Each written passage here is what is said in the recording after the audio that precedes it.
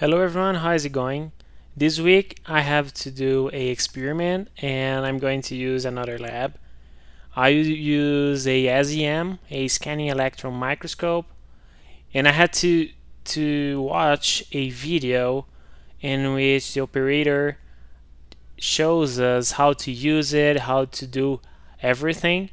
I have already used it once and I used to do many analyses with this machine, but due to all the situation, I I have stopped it and I started this again. And I had to watch this and remember many things. And I decided to do this episode and explain some things that I noticed that is important for me. So I will explain a little bit about the SEM, the detectors. That's what I want to talk to you today. Unfortunately, I couldn't record this episode on Tuesday, and it happened because on Sunday I bought a pizza and I ate with my girlfriend, so both of us had a food poisoning. And besides that, it made me think about the podcast, the way it is going on, how I want to do that. So I decided to take a step back and post one episode a week again. At least I finished my assessment. So the thing I want to ask you again is to please share the episode with your friends, family, and don't forget to follow our podcast on your favorite platform. By the way, my name is Vini, and I am a materials engineer.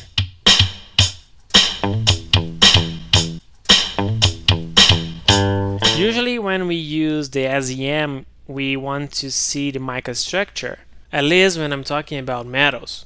And we can do that using the microscope, the regular one that uses light.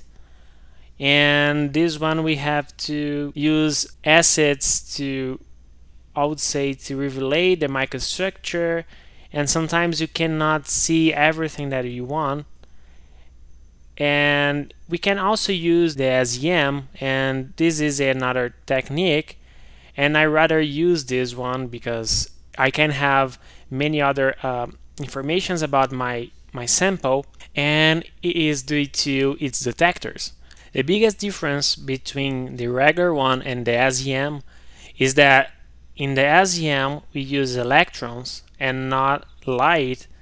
So I would say it would be the same thing, but instead of using light as a radiation, we use electrons as a radiation. So basically in one SEM we have two detectors, the SE and the BSE. The BSE detector is positioned around where the electron beam comes out of the tube, and they are a high energy electrons, so they are reflected by elastic scattering interactions with the sample atoms and give some informations that are quite different from the SE detector. So the BSE detector means backscattered electrons. The SE detector, which is secondary electrons, is positioned in another angle, and the electrons have a lower energy because they interact with their sample, and as they interact with your sample, it loses energy and is no longer an elastic interaction. But before I definitely explain the detectors, I want to explain something that comes first, and I would like to compare this with a flashlight. So when we have a flashlight and we are positioning this somewhere and we open its lens, we can illuminate a bigger area. If we reduce the lens, we can do a close-up and we can see that a small area is being illuminated, and it also changes its intensity, the light intensity. So as we open the length and we have a bigger area being illuminated, the light intensity decreases, but instead, as we close it, its intensity increases. And the same thing happens using the SEM, but we also can change the power of our flashlight. So imagine that if we could at the same time opening the length and have a bigger area being illuminated, we could also increase the power, so we won't lose the light intensity. We will also have a higher intensity with a bigger area being illuminated. So we can control both the spot size and its intensity. So I can vary between 5 kilovolts to 30 kilovolts, and it gives me a possibility to have more or less signal from my sample, and I can control this using also the spot size, because I can control the spot of my light, or in this case the spot of the beam, the electron beam that is going to illuminate my sample, and I can control how much signal I would have by controlling these two things. So now about the detectors. The SE detector, I can have some topographic information. So I can see the surface. It is like in geography that we have the informations about the texture, so we can know where is the highest place and the lowest place in an area. So I can see how is the texture of my sample.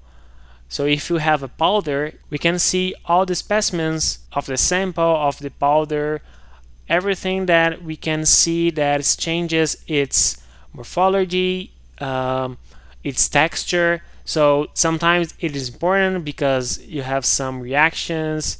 Sometimes it's not important, but it gives us basically a topographic information. And the BSE, the backscattered electrons, we can see the difference, the contrast between elements. So if we have two elements, for example, iron and carbon, iron is much heavy than carbon. And thinking about how the detector works, I said that the electrons are going to interact with the atoms of the sample, and they will be scattered in an elastic way, so they don't lose energy. And because of that, we can differentiate the elements. So in the image, you would see that heavy atoms are brighter and light elements are darker. So the positions that iron is found, they will be brighter than the positions that carbon is concentrated. And this gives us some good information, because in the example that I watched, they used a sample that was made of brass and stainless steel connected by a welding of silver. And using this detector, we could see three actually colors. One darker, one grayish, and one whitish. The whitish was the silver, the grayish was the brass, and stainless steel was the darker one. And that was based on the weight of the alloys. So we can, in this case, differentiate the position of our materials depending on the distribution of the elements and on their weight. And the last detector that I want to talk about is the EDS. And EDS means Energy Dispersive Spectroscopy. This technique I use a lot because I can definitely determine where is my elements.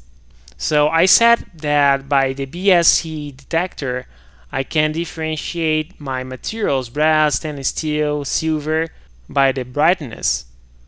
But in this case, the EDS, I can definitely measure how much of each element I have in my sample in one spot, area, a line, or do a mapping of whole image that I have on the PC.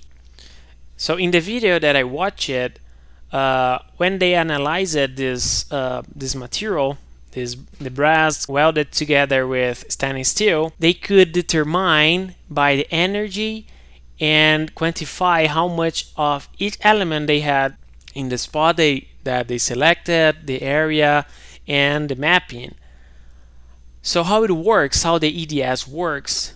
The EDS basically measures the transition energy of electrons. So when the electrons from the beam interacts with the material, it removes some electrons from, for example, the iron, and its own electronic layers restore these electrons by eliminating X-ray, and this X-ray has a specific energy and a specific range of energy. So the detector can determine what is the energy and what is the range, and it compares with the database, and they can determine which element is in there by the energy it absorbs. So it could distinguish between iron, silver, carbon, manganese, copper. So the mapping is a good thing, is a good tool, because in this case we have two different materials and one welding, and doing the mapping in the whole area, you can see the distribution of the elements. So copper and zinc would be, for example, on the left, iron, chromium, manganese, all the elements of the stainless steel would be on the right side. A mixture of silver, copper, zinc, and iron will be on the middle because of the welding. So you can see the distribution, and this distribution are some images with different colors. So there are some spots in this position. So copper has a concentration on the left, so we have a image with green spots and it's named as copper. Zinc in the same side, but the spots in another color, not on the same point that the copper are, so you can differentiate. And if you had a segregation, if you had a concentration of an element in a specific point, you can determine that.